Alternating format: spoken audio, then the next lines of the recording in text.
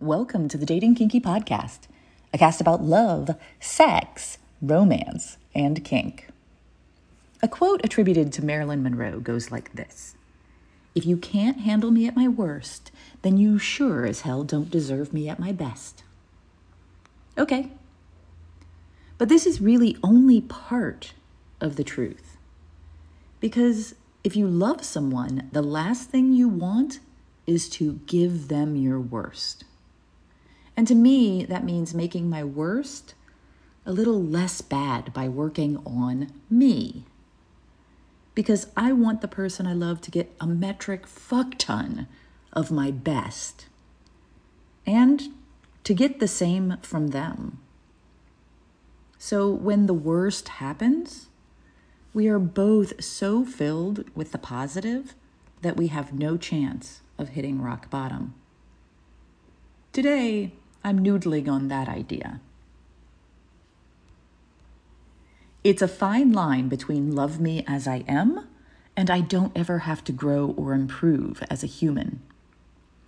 One of our team shared this screenshot with me at BRIHATBIH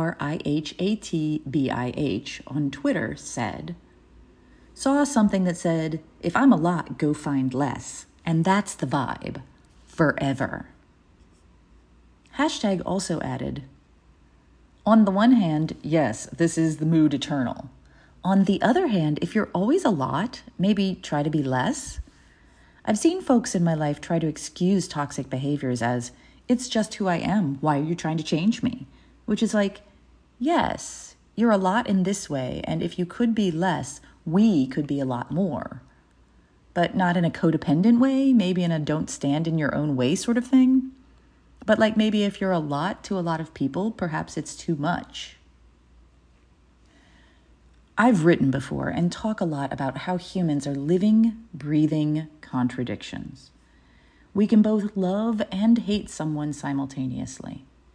We can want the best for someone as a human and still horribly want to see them trip and land on their face. It's the nature of us. And we both deserve to have people in our lives who love us and accept us for who we are, and also be shitty fucking people sometimes who drive all those potentials away with whatever. So yeah, be authentic, be yourself, be all of you. However, it's important also to be compassionate, to care about others, to show that. And if you're constantly too much, as the tweet says, or you are brutally honest to a fault, and I have strong opinions about that, or are some variation on "I'm an asshole, get used to it," perhaps there is some self-reflection that could be done. Is being the way you are being getting you the results you want? Bringing the people you want into your life and keeping them there? Does it make you genuinely happy to be you, whoever you are being? And the reverse also applies.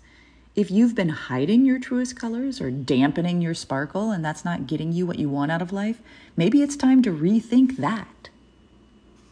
I did exactly what the tweet said, multiple times. And I've never regretted letting those people go find their own bliss. What are your thoughts? Thank you for joining me today. If you loved this episode, please share it with others who would enjoy it. And please do join me at datingkinky.com.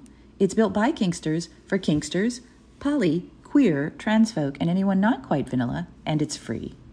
Find me on FetLife as Nookie Notes, and on Twitter, Pinterest, YouTube, Facebook, and Medium as Dating Kinky. We're on Instagram as Dating Kinky Official, all one word. Have a kinky day, and I'll catch you next episode.